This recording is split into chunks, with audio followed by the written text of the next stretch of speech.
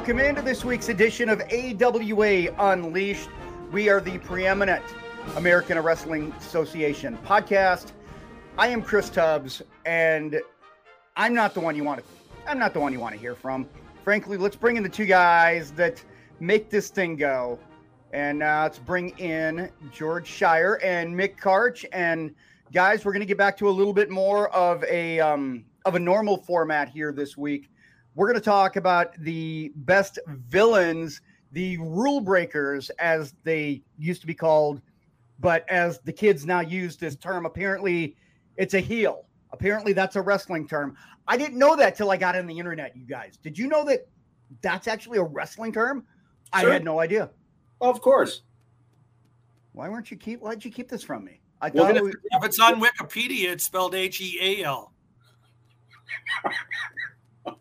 Good night, everybody. All right. Good show, guys. Okay. No, but before we get into our top 10 heels of all time, George, you're going to have 10. Mick, you're going to have 10. We'll kind of get into that here in a minute. Feedback on the Jumpin' Jim Brunzell interview. Guys, we thought that people were going to enjoy Jim, but I had no idea people were going to enjoy it as much as they did. What have you heard, George? Wow. It has been overwhelming. Jimmy needs to come back. We could have listened longer. Love his stories. And I agree with every one of them. I heard from someone this morning, it was posted on my Time Machine page, that one of the fans that listened to us shared the podcast with Brunzell with the Boogie Woogie Man himself, Jimmy Valiant.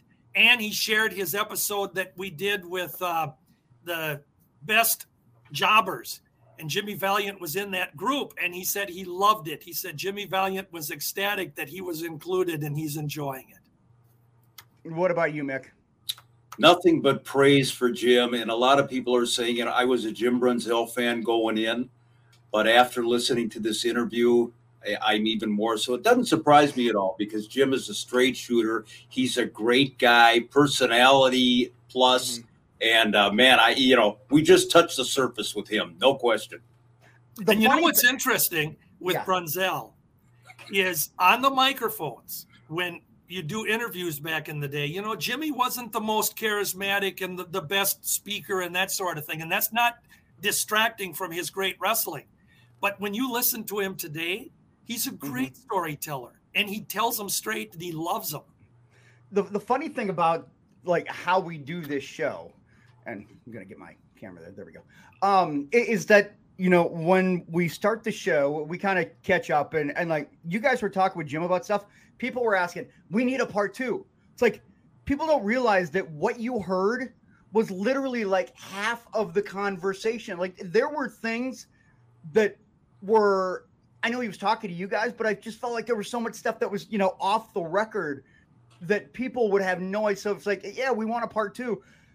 If I would have been recording you guys, you would have had a part 2, and you would have had like AWA Unleashed, Jim Brunzell Uncensored After Dark. Like it would have been fantastic. And I'll take the heat for that. But I think that just shows that what you guys do and how you guys do it, having that personal connection, I thought it meant so much more to be able to talk to somebody, not only as an interview, you guys, but as a friend. Like it makes a world of difference when you have that comfort factor with somebody. I mean, what do you think, Mick? Absolutely. And George and I have both known Jim Brunzell for 50 years. It's hard to believe that it's that long, but Jim is just a wonderful guy. And to George's point about how much more relaxed he was and how much better he was on our show than when he was cutting promos, you got to remember, George, he didn't have Greg Gagne and Vern standing 10 feet away from him when he was talking to us. So a little bit more relaxed for sure. I love Jim Brunzell, just one hell of a guy. Well, and it's interesting too, because Chris brought out the point that we had been talking before we started taping literally for over a half hour. Yeah. And we were going along, and finally Chris says, well, let's start the show. And Jim thought goes, we were I thought we were taping. Well, we got a show to do. So we missed out. Honest to God, we missed out on a lot of stuff, and we will. Jimmy will come back with us. You bet. Great stuff. He'll come back for a second fall. Yeah. Well, now that we've got that, and response still, you guys, has been fantastic. And as you can see on the bottom of the screen, if you're looking on YouTube, rate, review, subscribe. There it is on the bottom of the screen as well. We're pretty much all over. Wherever you can find podcasts, go ahead and subscribe. And what makes this show special to you guys, we're going to talk about the heels here in a minute. The AWA, I think some people, you know, I start to see that there are some that specialize in mid-Atlantic and you know, there are some territories that have their podcast out there, but it's not done in this format. And why, guys, is this not, I don't want to say important, because I don't want to put ourselves in a position that, you know, this is absolutely, you must listen to this, you must watch this. Obviously we want people to, but why is this such a different product in a very saturated wrestling podcast landscape? Let's be honest. There are a lot of podcasts out there, a lot of really, really good ones. There are a lot of really talented people in this space, but why, you guys, and I'll start with you, Mick. Why is this AWA Unleashed and what we're doing and what we're talking about and how we're talking about it, why is it so important, or maybe something that wrestling fans should know? A couple of things. First of all, from a history standpoint, the AWA is 30 years gone now. And modern day wrestling fans especially have no idea the history of the AWA. We want you to know about it because it was such an integral part of professional wrestling history, especially where we do it right here in the state of Minnesota. The other thing is, we're talking kind of a personal experiences because we know the guys. We had some of the inside track. We're going to tell you stories that nobody else will tell you. And I think our format, you know, we're not talking at you. We're talking with you. We've mentioned it before. We're three guys who love the old AWA. We love wrestling. We love talking about wrestling. And that's what we're doing. We're not preaching. We're not getting up on a soapbox. We're having fun. And the other thing is, we're not rehearsed. We have a list today of some guys that we're going to talk about, as Chris said, but we don't have a script in front of us on any of our shows for our listeners. We are off the cuff. We ask a question, we get a question, we make a comment as it comes to us. And so there's no rehearsal on this. It is basically unleashed. Nobody feeds George his lines to bury the wrestling fans. He does that on his own.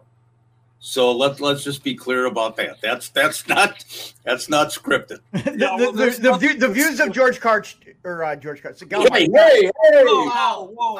I'm sorry. I'm done. Both of us. I can't. I'm sorry. I'm out, you guys. Both of us have been drop kicked with that one.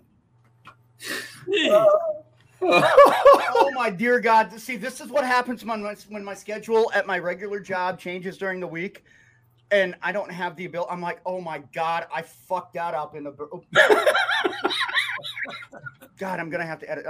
Well, we're off to a good start. Good luck in future endeavors. Yeah, right. Oh my God, it's uncensored. It's unleashed. All right. Who? Yeah. Well, yeah. I've heard that before. Are we gonna do a show today? Yeah, I suppose we probably should. Okay. Okay. So here's what we've got. You guys are each going to come up with a list of 10 villains or heels, and these are not in any particular order. These are just wrestlers or performers that you felt fit the criteria of what a bad guy or villain, rule breaker, whatever, what they were. But I want to ask you guys, what makes a good heel? What makes a good bad guy? And what was the criteria that you guys had? George, why don't you go ahead and go? When I look at what made a good bad guy in the pre-wrestling era, it had to be someone that could irritate the fans to the point of getting them out of their seat and yelling and screaming and throwing their popcorn at them. And that wrestler had to do something, whether it be strut, whether it be a bully, whether it be pulling hair, anything that they could do that would really get those fans to be frustrated. And some guys were really, really good at it. And they got to the point where the fans just wanted to climb into the ring. And that's what makes a good heel. What about you, Mick? I think you have to differentiate between what a heel was back then and what a heel is now, because really, unless you're an MJF, who I think stands alone today as the biggest heel in wrestling, the lines are blurred. You know, the best heat that heels get a lot of times now is when they cut a promo in front of the live crowd in whatever city they're in, Topeka or Omaha or whatever, and they bury the hometown. That's the extent of the real heat that they get. So that's not a real wrestling heel. There's no psychology there. That's just picking up, you know, the right at the top of the barrel. And I think psychology is the big difference between back then and now. The other thing I'd point out, I'm sorry, Chris. The other thing I'd point out is that the wrestler has to be able to make the fans hate them. Whereas today, they go back and forth so many times. There was an interview just about 3-4 years ago with Big Show. And he said, before he goes out, he has to find out that day what he is, because they've switched him back so many times. Mm-hmm. He needs to know what he is tonight. And the fans don't know. There's no, a heel had to be a heel, and so bad you wanted to come back and see him get his ass kicked again. That was important. And the babyface had to be somebody that you were going to cheer to the rafters. And there was a clear line. Today, they all dress alike. They all look alike. They have the same styles. They're all 6'9" tall. There's no difference. Yeah. I think that's a really interesting point that you guys bring up, because it is like nobody has that real heat that, you know, that you could just tell when the fans hate somebody because they believe that this is actually who this person is, which makes a guy like MJF so unique. Whereas it's like, okay, we're a character, we're playing this person, but we're really somebody else. And I think that's the whole part of just how the business has been broken down, how the business has been exposed, because you don't have those real heels. Because even a guy, you know, like Roman Reigns, I mean, people love Roman Reigns, or, you know, Adam Cole, people love the Boom. You know, it's like there are guys that are out there, but fans, for whatever reason, whether it's the entrance or it's a move or whatever, there's something about a lot of these heels, these bad guys nowadays, that there's at least one thing that's endearing to fans. And to me, if you're going to be a true heel, you've got to be despicable. Like from the minute you get out of the curtain, the minute you come from backstage, all the way through to the end, it's like, this is somebody I just really hate. I really despise them. And I think there's a big difference with that. Chris, that's why I would use MJF as the example. I don't think that there's anybody that does it better than he does. It's just like you say, from the minute he comes out of the curtain, this guy gets such incredible, almost hate. So it's, he's a star among stars. There's no doubt about it. All right. That being said, you guys, I mean, we're like 13 minutes into it, which is, you know, great. I mean, you got to set the table, especially for George, Karch, and Mick Schire here. So let's go ahead and get into it, guys. Man, you know how it really is. Nothing you could say could hurt me more. Believe me, you don't know what's in my coffee here. You're like, what's in your coffee? I'm like, not in your damn business. There you go. All right. So, George, why don't you go ahead and start? You got a group of 10. And again, this is in no particular order. Let's go ahead and get it knocked out. Georgie, what did you got for your first name there? Well, I'm going to pick a guy who I thought was as good a heel as you could ever get. And it's a guy named The Crusher. Not The Crusher, The Crusher. When he was a heel, when he came to the AWA in 1962, I don't think there was anyone, maybe two guys before him as a heel in the AWA, that could get as much heat and as much fan reaction for him being the bully that he was. And he was a bully. He was obnoxious. He would pound his opponents. He would snarl at the fans. He wouldn't listen to the referee. He would kick his opponents when they were down. He wouldn't release the holds when the referee would tell him to. He would do things behind the referee's back. That was the Crusher that I remembered. And he was mobile in those things. I mean, look at the maniacal look on this guy's face. You know, he's ready to take out a town. And he was so believable. And what made it unique was that when his heel days were done, he was able to make a transformation.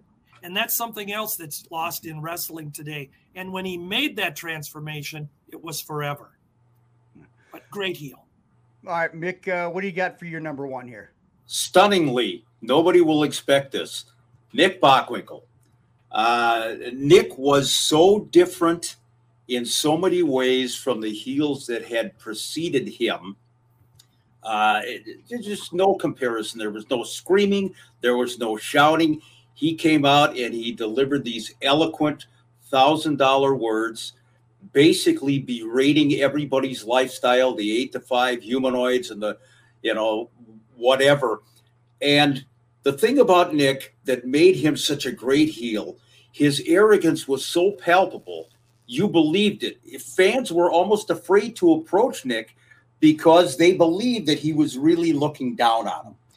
And he would, what he would say about the opponents, he would just belittle them, pick them apart, piece by piece, calling the crusher, guttural or whatever, Neanderthal or, things like that. Plus the fact that Nick was so damn good in the ring at just putting everybody over. And that was the mark of a great champion. You make your opponent look good. You don't have the same match every night. So far and away, Nick, the ultimate heel.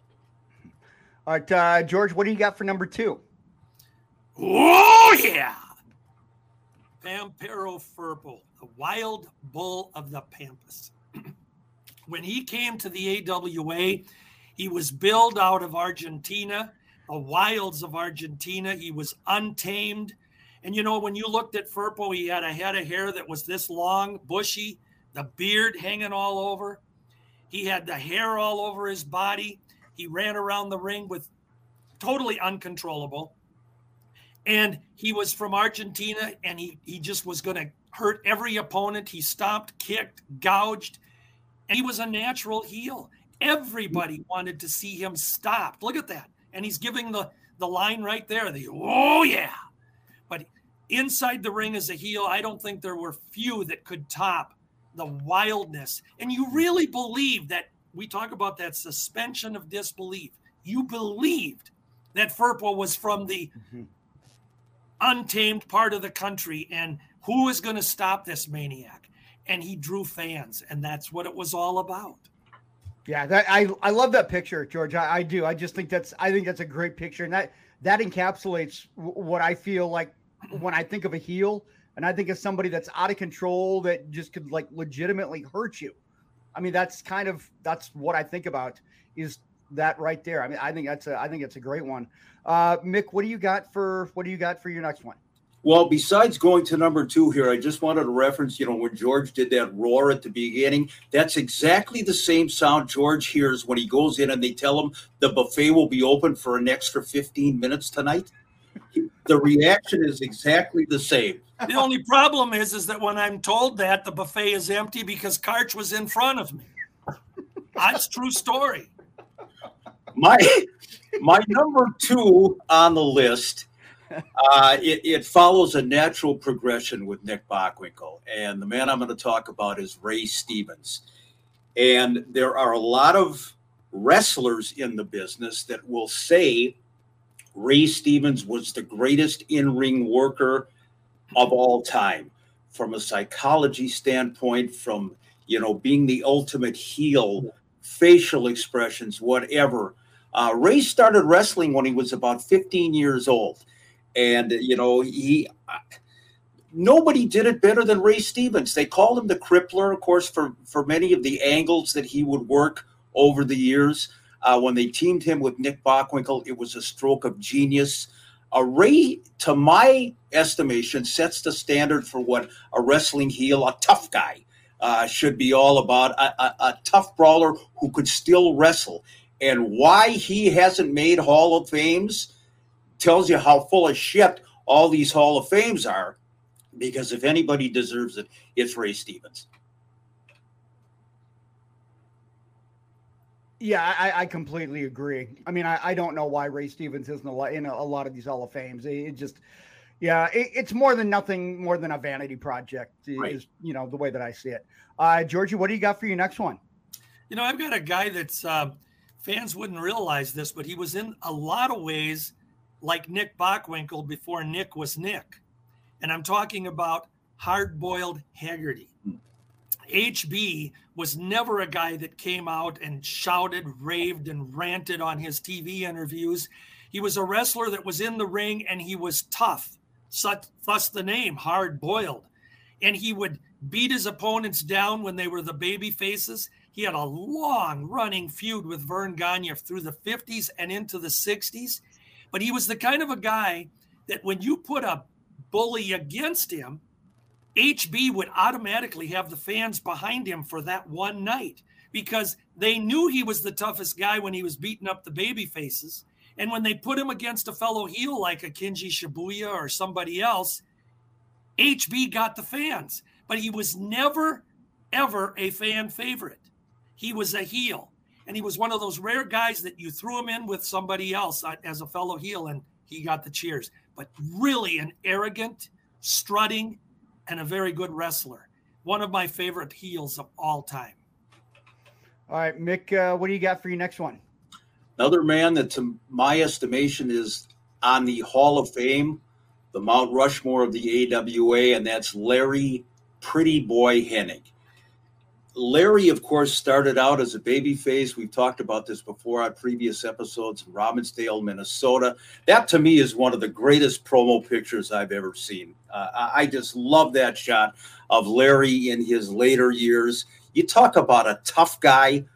This guy was the real deal. And back in an era when the fans believed what they were seeing continuously, when Larry turned on Vern Gagne, and they did the old student turns on the teacher angle, he got such tremendous heat. And for 12, 13 years, Larry Hennig was one of the premier heels in wrestling.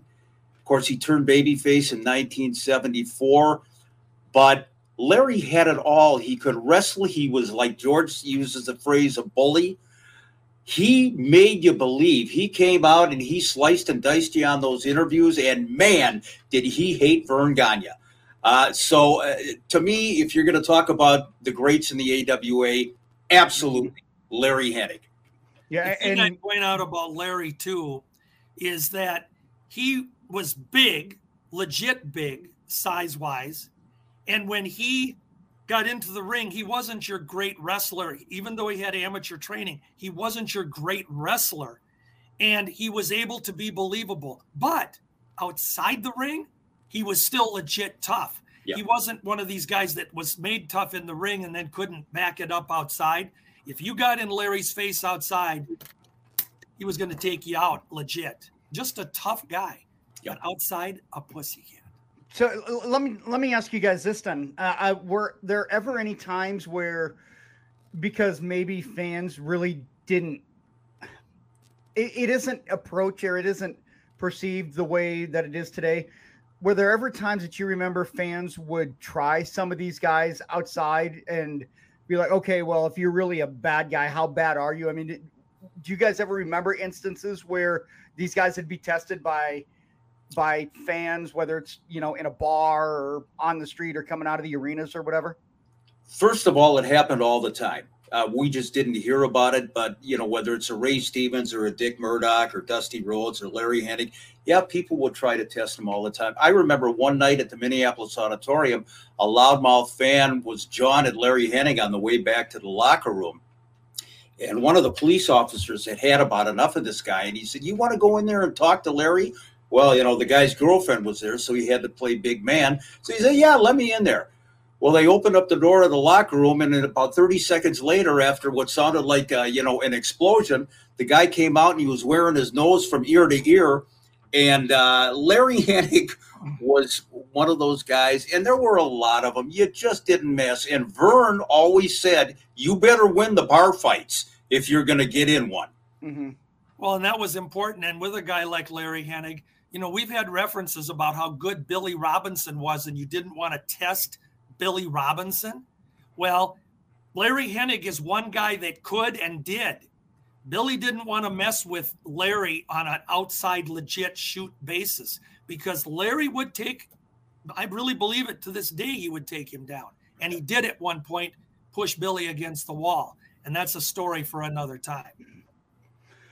Wow. See, I don't know. I find things like that interesting because, you're always like, oh, well, how bad are you? You're a tough guy, huh? I mean, you hear, guys get liquid courage all the time. So I find that very interesting and it's interesting how you say, if you're going to get in a bar fight, especially if you're a heel, you better be able to come out the other end. So, well, that was legit advice. And from Vern, he told him, you're in a bar fight, you better win or you're out of here. And Chris, just real quickly, there were guys that wanted to get in the bar fights. They actually went in there just itching to get into a scrape. And I mentioned Dusty Rhodes and Dick Murdoch. Are you talking about the wrestlers or the fans? I'm talking about the wrestlers. Okay. Where Rhodes and Murdoch went in there and they were almost begging people, to come up and they tore apart the Flame Cafe on 14th and Nicollet more than once, getting into fights and tossing fans over the bar. So, they tried to test them, the fans did, but it usually did not come out in their favor. And that scene in the Wrestler movie with Rhodes and Murdoch over at Mazlak's bar where they got into the fight and they were warned from the promoter, don't get into any more fights. Mm-hmm. That was a very true depiction of what Rhodes and Murdoch would do. They'd go in and after, people have had 4, 5, 6 barley pops and think they're Superman, Rhodes and Murdoch wanted to clean up the place and get into trouble. And then Vern would have to pick up the bill to clean up the bar, So he said, you win, but don't get in them. I've never heard it called a barley pop before. I love it. I've heard it called daddy water and stuff like that, but never a barley pop. That's interesting. Well, we're here to educate you youngsters. Yeah. Thanks, Pa.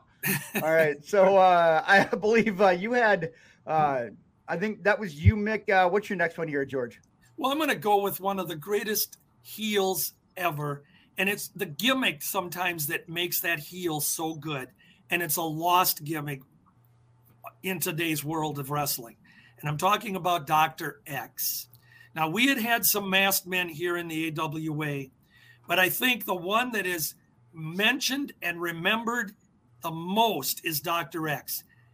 Just the sheer idea of putting that mask on and being arrogant enough to say that I don't want anybody to see my face. And if they saw me, they'd be afraid of me because I'm too tough and I'm going to beat your champion and I'm going to beat this challenger. And the idea of who is he under the mask, that made him a natural heel. Plus you add in the personality of Dr. X. He wrestled against every baby face this AWA offered for 3 years. And we're talking a who's who of the business in that time frame. Really one of the most over heels ever. And I don't think any fan out there, young or old, will say they don't remember Dr. X. That's the impact of a heel. All right, let's get to your next one here, Mick. And I mean, this was a guy that growing up scared the shit out of me. Like, I mean, he legit scared me. Your next one did. If you're going to where I think you're going.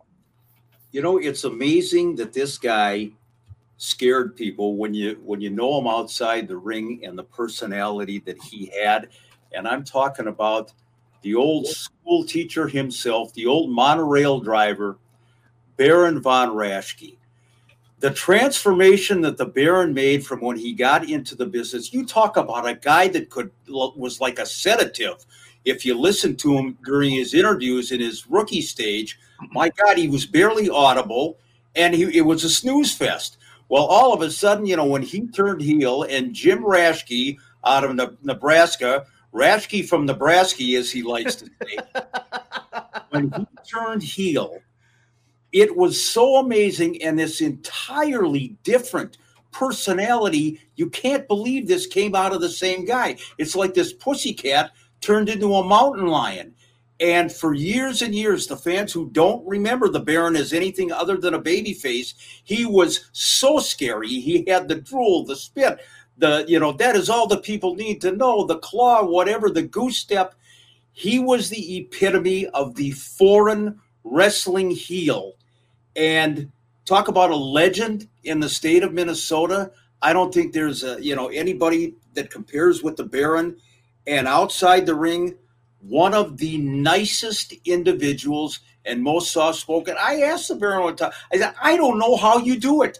I don't know how you can make that tremendous transformation to the character that you are. Pure, unadulterated genius. I love the Baron. Let's go. The thing about the Baron, ahead, too, that worked so well is we were still in that era, as Mick pointed about the foreign wrestler. When you had a German or a Japanese wrestler, and as we said, they were Japs back then. We weren't politically correct. And you had the Russian wrestlers. They had something that when they could put that off, I mean, that was natural hatred from the fans. And Baron, he learned from guys like Mad Dog and Hans Schmidt, and he did it so well, just so well. All right, Georgia, we're about halfway through here, you guys, and doing pretty good. So what you got for your next one here, George? I have a guy named Stan Kowalski. Oh. Now, you know, when you think of wrestling heels, villains, bad guys, Stan Kowalski wasn't a big, hairy guy. He wasn't a guy that claimed to be from some foreign country that was going to eliminate America. He was a big mouth on the interviews. He was obnoxious. He was a braggadocious individual. In the ring, he was plain in the sense that he used something so simple as a knee pad that would have the foreign object in it. And he'd use it when the referee wasn't looking. And if the referee checked his knee pad, he'd automatically just kind of slip it into his trunks. The fans could get so behind that. The referee was blind. He was missing it. And I mean, look at this picture of Stan in his heyday. That's a great picture. He was a wild man. And he was Stan Crusher Kowalski. Even when he was the Big K, a name he didn't appreciate, he was a tough guy. And he was legit tough.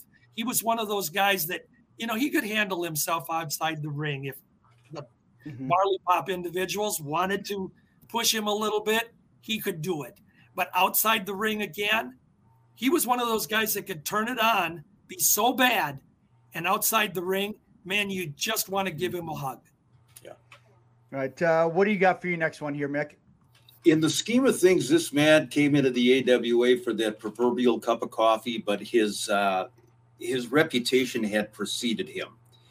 And you can't talk about the all-time great heels without talking about Bruiser Brody, or as he was known in the AWA and in some other areas as King Kong Brody.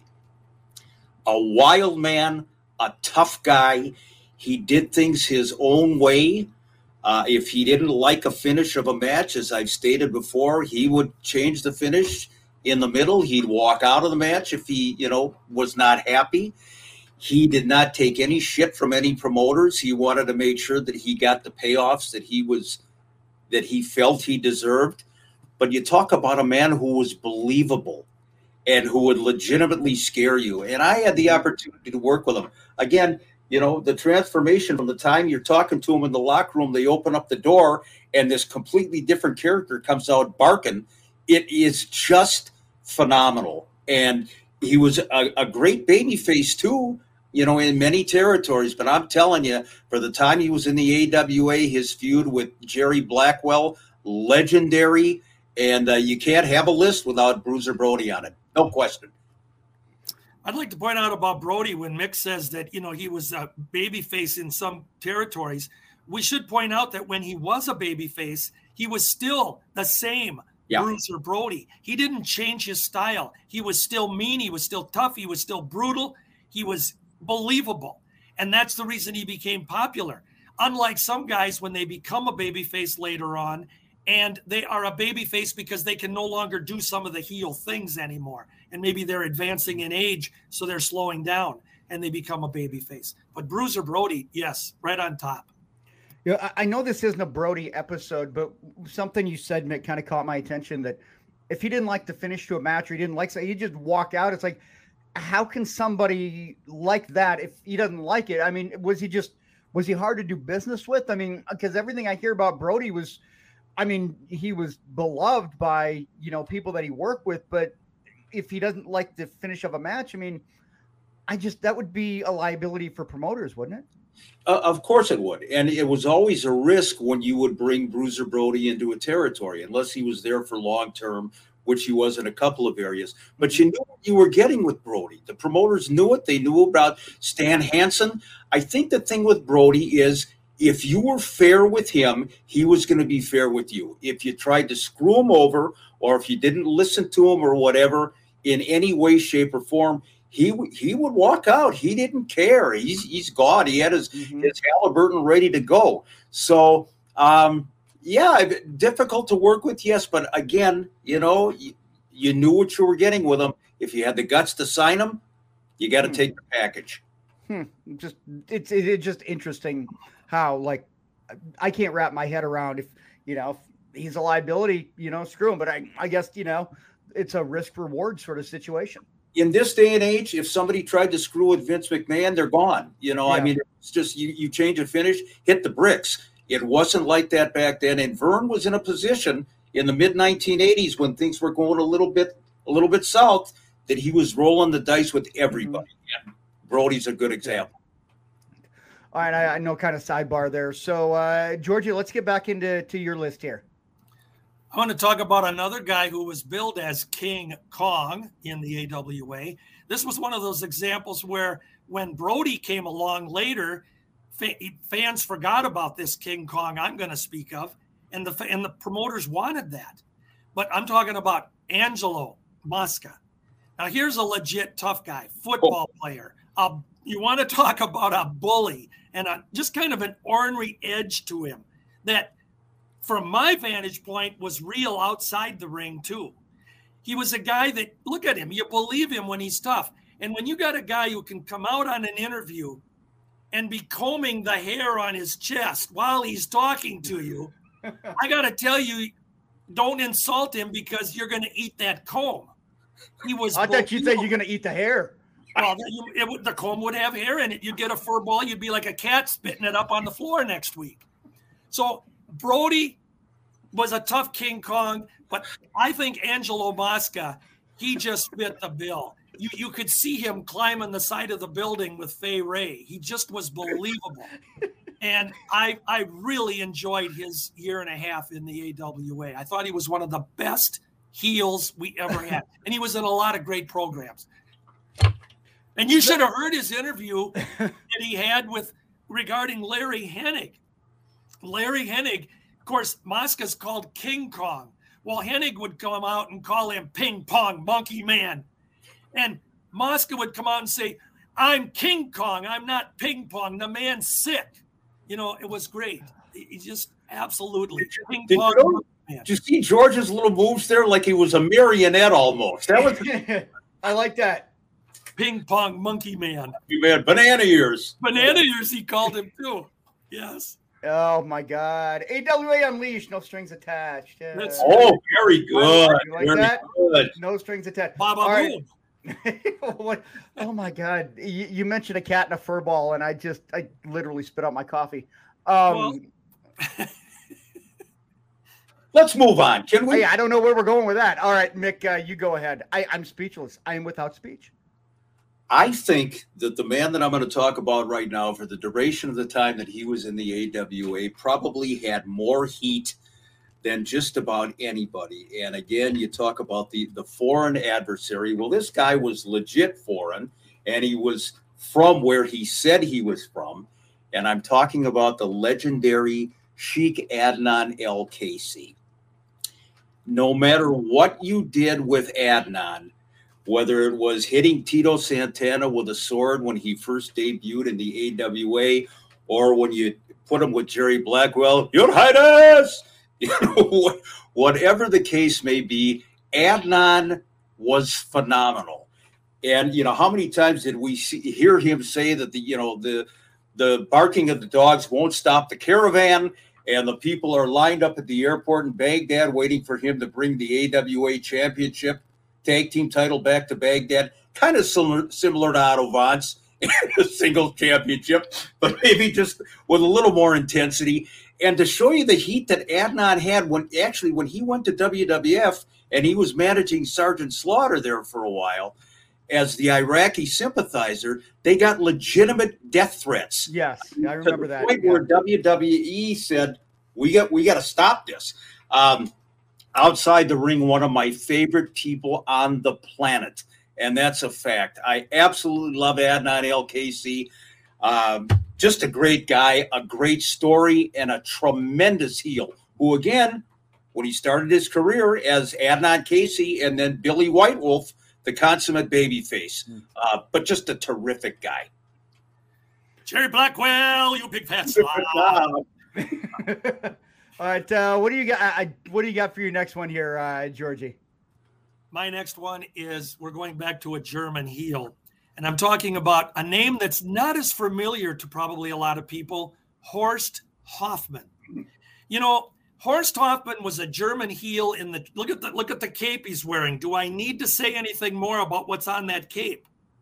He was a German heel aligned with Baron von Raschke at the height of Baron. Is that what I think it is? Yes. Oh, damn. And when they would come out, and Baron also had a matching one, just for those that would care to know. But you're talking about, again, that non-politically correctness. And when you had that German heel that was going to just stomp all America, it was the greatest heat in the world. And we can't do that anymore in our world. But with Horst Hoffman, he didn't speak much. His actions were in the ring. He was the exact opposite of what Baron was as a wrestler. Baron perceived the stomping and the kicking and the pounding. Horst Hoffman wrestled. He was a consummate Billy Robinson type.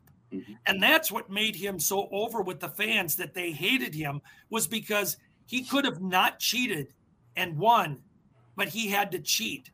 And he was Horst Hoffman. Mm-hmm. Herr Hoffman, as Baron would call him. But I thought he was one of our greatest heels, and I really loved that tag team. And I thought that was a different look at a German persona with Hoffman in the character. You make a really good point there, George. And I was actually going to follow up with it, but you pretty much nailed it on the head. That I think one of the reasons you can't get that sort of legit heat or be a heel like you were back in the day is because of political correctness. You can't do that. Like, you can't insult people by calling them what you used to, or you can't use the swastika. You can't, like, all of that is taboo because of, the world and the society that we're in nowadays. And it doesn't make it wrong. It's just our reality. Could you imagine right now with what's happening in Russia, in our society today, could you imagine if the Kelmakov brothers, Ivan and Carol, were pulling off that Russian gimmick? I mean, they were so hated as it is in their heyday. But if that was tried today, I mean, honest to God, Ivan and Carol, as great a guys as they were outside the ring, just playing a part, they would be killed. Yeah. The fans would literally find them and kill them, or they would be held accountable. And so we can't do it anymore. That's a good thing. But in the sense of wrestling and just putting on a show and letting us suspend that disbelief, it's a tragedy that we can't do it anymore. That's what's different. Yeah, I think it's a fantastic point, George. And I think it's one of those that maybe people overlook in the differences in today's wrestling compared to the old school that we're talking about. What do you got for your next one here, Mick? Very familiar to fans of the modern era of professional wrestling. The former, I guess, husband, son-in-law to Vern Gagne, husband to Kathy Gagne, and former AWA champion Larry Zbyszko. And, Larry is probably known as much for his mouth as he was for his in-ring work. He would take shots at everybody, especially in the state of Minnesota. Had a running feud verbally with Kent Herbeck of the Minnesota Twins. For some reason, he latched on to Kent and decided he was mortal enemies. Larry Zbyszko was a genius when it came to psychology. Larry is known as the king of the stall. He would stall 10 minutes when he got into the ring to start the match.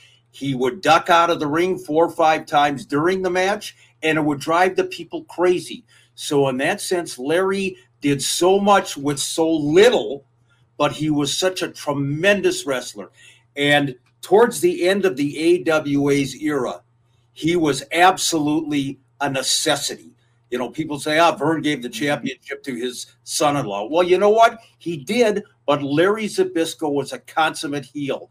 Calling everybody spudheads in the state of Minnesota, in the AWA area. Larry was a genius from a psychological standpoint, and certainly one of the shining lights in the final days of the AWA. You're going to call people spudheads. That'd work great in the Red River Valley in Moorhead. Home of the Spuds, by the way. There you go. So, just shout out to Moorhead in the Red River Valley. Hey, I spent some time up there. Moorhead. I mean, where do you think we got our women? I mean, come on. Oh boy. I mean, I went to NDSU. I mean, that's standard, for now. Damn, she's ugly. And I went to college there. I'm staying out of this. Wait a minute. We're going into a different show here. That's right. All right, got about 10 minutes here left. I'm kidding. NDSU's got hot women. At least when I was up there. So did Moorhead. So did Concordia, by the way. I mean, I had a good time. So next program will be all about colleges in the state of Minnesota. Giddy up. Yeah. Giddy up. All right. What do you got there, George, for your next one here? I'm going to go with a guy named Big Thunder, Gene Kiniski. I mentioned the Crusher earlier in his heel days. Gene Kiniski was the epitome in that early era of the 60s, the AWA launching, that he was big, he was tough, he was real in the ring. And when he got in the ring, he didn't have any flashy outfits. He didn't have any flashy boots, capes, hairdo. He was buzzed on the top, and he was Gene Kiniski, and he was tough. And he come out on his interviews, and he told you what he was going to do. You hated him because he said it, but he went in the ring and he did it. And you were disappointed when you went home, and you wanted to go to the ticket office and get another ticket. That's what Gene Kiniski was. He was over huge in that he was AWA champion. He was AWA tag team champion. He was the United States champion in the AWA, and coming off of a great football career. And he went on to being a great star in the business for the NWA. So I think in the AWA history of heels, Gene Kiniski was the real deal. One of the great scenes in all wrestling AWA history, Gene Kiniski hit Vern Gagne over the head with a bottle of Vern's own liquid vitamin, Geralac. Yep. Took a swig of it and spit it on Vern's prone body. So, yeah, Kiniski was a stellar heel. Wow. Yeah, that's going to get you some heat. Well, when you do that to the champion Vern Gagne, Minnesota born, Minnesota bred, you're the heel. Wow. That's absolutely fantastic. What's your next one here, Mick? Probably the most hated wrestler in the AWA's waning days, and I'm talking about from the mid-1980s until the conclusion, was the man from South Africa, Colonel De Beers. Ed Wiskoski, Easy Ed, Colonel De Beers, and again, you talk about something that was politically incorrect. To this day, when people talk about their most hated wrestlers, when I do a poll on my page, De Beers is right up there because he was so believable in his disdain, in his racist attitudes. His feuds with Jimmy Snuka, his feud was just legendary in the AWA. And then, of course, when he wrestled an African-American man, Derek Starfire Dukes, in the later years, and they played off the angle of actually, if Dukes lost, De Beers would paint him white. Can you imagine trying to do that today, and let alone Vern Gagne agreeing to something like that? Now, you got that look on your face, Chris. That was actually a storyline. It was. And this is going back, just to 19. That was real? That was 100%. It absolutely happened. That De Beers would wrestle Derek Dukes, but if he lost, he would agree to paint himself white. So the heat that the Colonel had was absolutely incredible. And again, George and I have talked about this so many times. outside the ring, easy Ed Wisconsin, one of the nicest guys, brilliant man. As a matter of fact, when he went to New York, they called him the Polish Prince, Ed Wisconsin. And all of a sudden, he's Colonel De Beers from South Africa. But you talk about a man who generated serious hatred, Colonel De Beers. Wow. Yep. I can't even imagine like painting somebody in whiteface over a wrestling angle. I mean, it doesn't even seem like it's like a legit, story that somebody would greenlight. Man, we got like 9 minutes left here and we got 4 more guys. So, Georgie, get to the next one in your list. Well, I'm going to talk about somebody that we've mentioned on our show, and we will continually because he was so vital to the AWA. But as a heel, I think it's usually hard to top Bobby Heenan. Oh. And here's the thing about Bobby Heenan. He was arrogant in those days where you see him there. You see it says pretty boy Bobby Heenan. A guy comes out with bleach blonde hair, a little bit of a strut and arrogance to him and calls himself pretty boy. That alone, you hate him right away. But he was also a bragging guy that says, I am the brain. I think. You hate him right away because he's putting himself above you. And what he would do during his interviews with his family, he said he didn't have a stable because he didn't have horses. He had a family, wrestlers. And you know how hated he was? He was hated enough that the fans, when Nick Bockwinkel wrestled against Sheik Adnan Al Kaissie, they had to get Bobby Heenan out of the arena in order to make Nick the baby that night. Yep. Mick, you were there. I was there. Otherwise, the Sheik would have, I'm positive that the Sheik would have been, that one night would have been the favorite with Bobby there. And what they did was they had Bobby interfere. They had the Sheik take his sword and get him in the forehead and bust him up and carry him out. And then Nick was the baby. That was the only way they could do it. If they'd have left Heenan in there, the fans would have been cheering Iraq, Iraq, Iraq. Wow. I mean, that may be a stretch, but that's how over Bobby was as a heel. He was never a babyface in the AWA. They hated him. And that's the mark of a good one, when you probably can't even change him to babyface. Yeah. But what do you got for your next one here, Mick? Legendary to a fault, both as a heel and then a babyface when he ended his career. I'm talking about the one and only Mad Dog Vachon. When Mad Dog came here in the early 1960s, people hadn't seen his like ever. I mean, talk about a guy who was biting and snarling and scratching and drooling. And, of course, he defeated Vern Gagne for the AWA Heavyweight Championship in 1964. He had some legendary matches with the Crusher and later on with Joe LeDuc. And, I mean, just incredible talent. And this is a guy who was a former alternate on the Canadian Olympic team, not Algeria, and outside the ring, the nicest, most soft-spoken, wonderful puppy dog that you could ever want to meet. But I'm telling you, as a heel, nobody did it better and was more believable than Mad Dog Vachon. And last one here, guys, because I got one comment I want to wrap up the show with that I want to get your thoughts on. But give me your last one here, George. We got about 5 minutes, so let's get it about 60 seconds here. I want to talk about Jerry Blackwell. When Jerry Blackwell came here, Vern wanted him to be a babyface. And he introduced him and actually had him billed as Farmer Blackwell, meaning that fans would rally behind him based on that name. But he couldn't. Jerry Blackwell had that natural arrogance about him, and the fans started calling him Fatwell right from the beginning.